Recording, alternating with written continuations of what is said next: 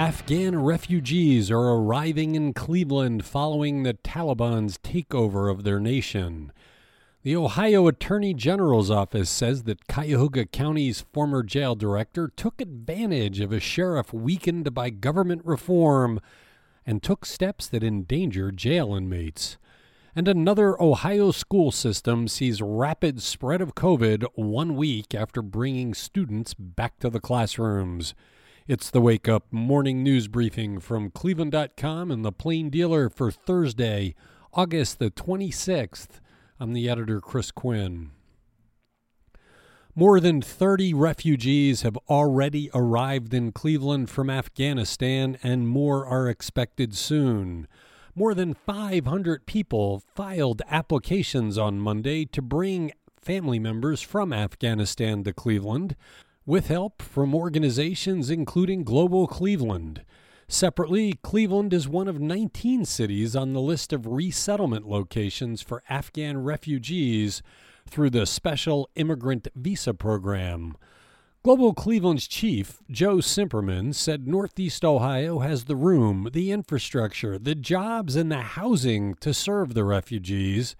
On Monday, Cleveland Catholic Charities and the Refugee Response led a legal clinic where about 300 people received financial support to bring family members to the city. Ohio Attorney General's prosecutors told a jury on Wednesday that Cuyahoga County's former jail director took advantage of a sheriff position weakened by county government reforms and ignored warnings from jail staffers to take in hundreds of new prisoners from Cleveland and its suburbs, leading to a historic string of inmate deaths. In opening statements, prosecutors said Ken Mills cut the sheriff out of the decision-making to accomplish County Executive Armin Budish's directive to cut the jail budget and use the jail to raise more revenue. Mills is on trial on charges that he lied to the county council and was criminally negligent in his running of the jail.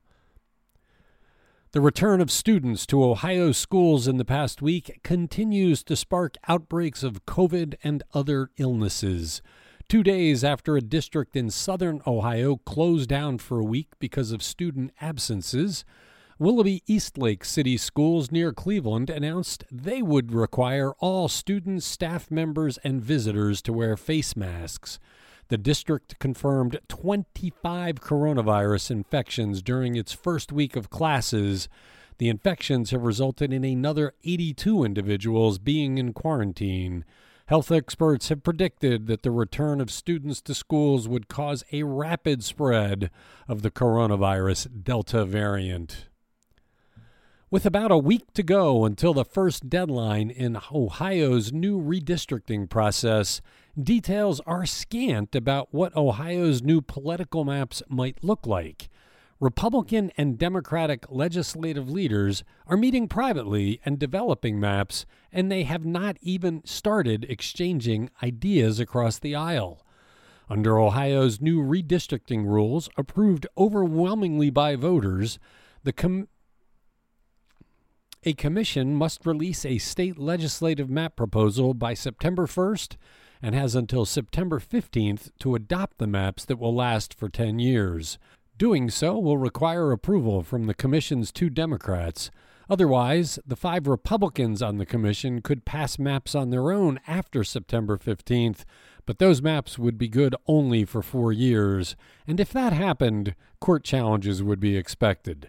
Another set of deadlines for the congressional maps begin September 30th.